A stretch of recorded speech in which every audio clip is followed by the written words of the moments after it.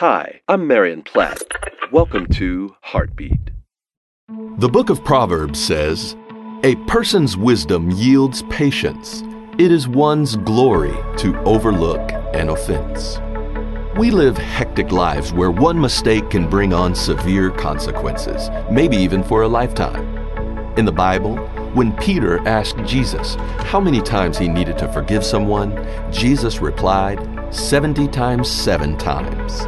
In other words, we should forgive continuously. Empathy for others is one of the greatest gifts God has given us. So be patient and listen to others. At some point, yes, we will have disagreements. However, God tells us not to let the sun go down on our anger.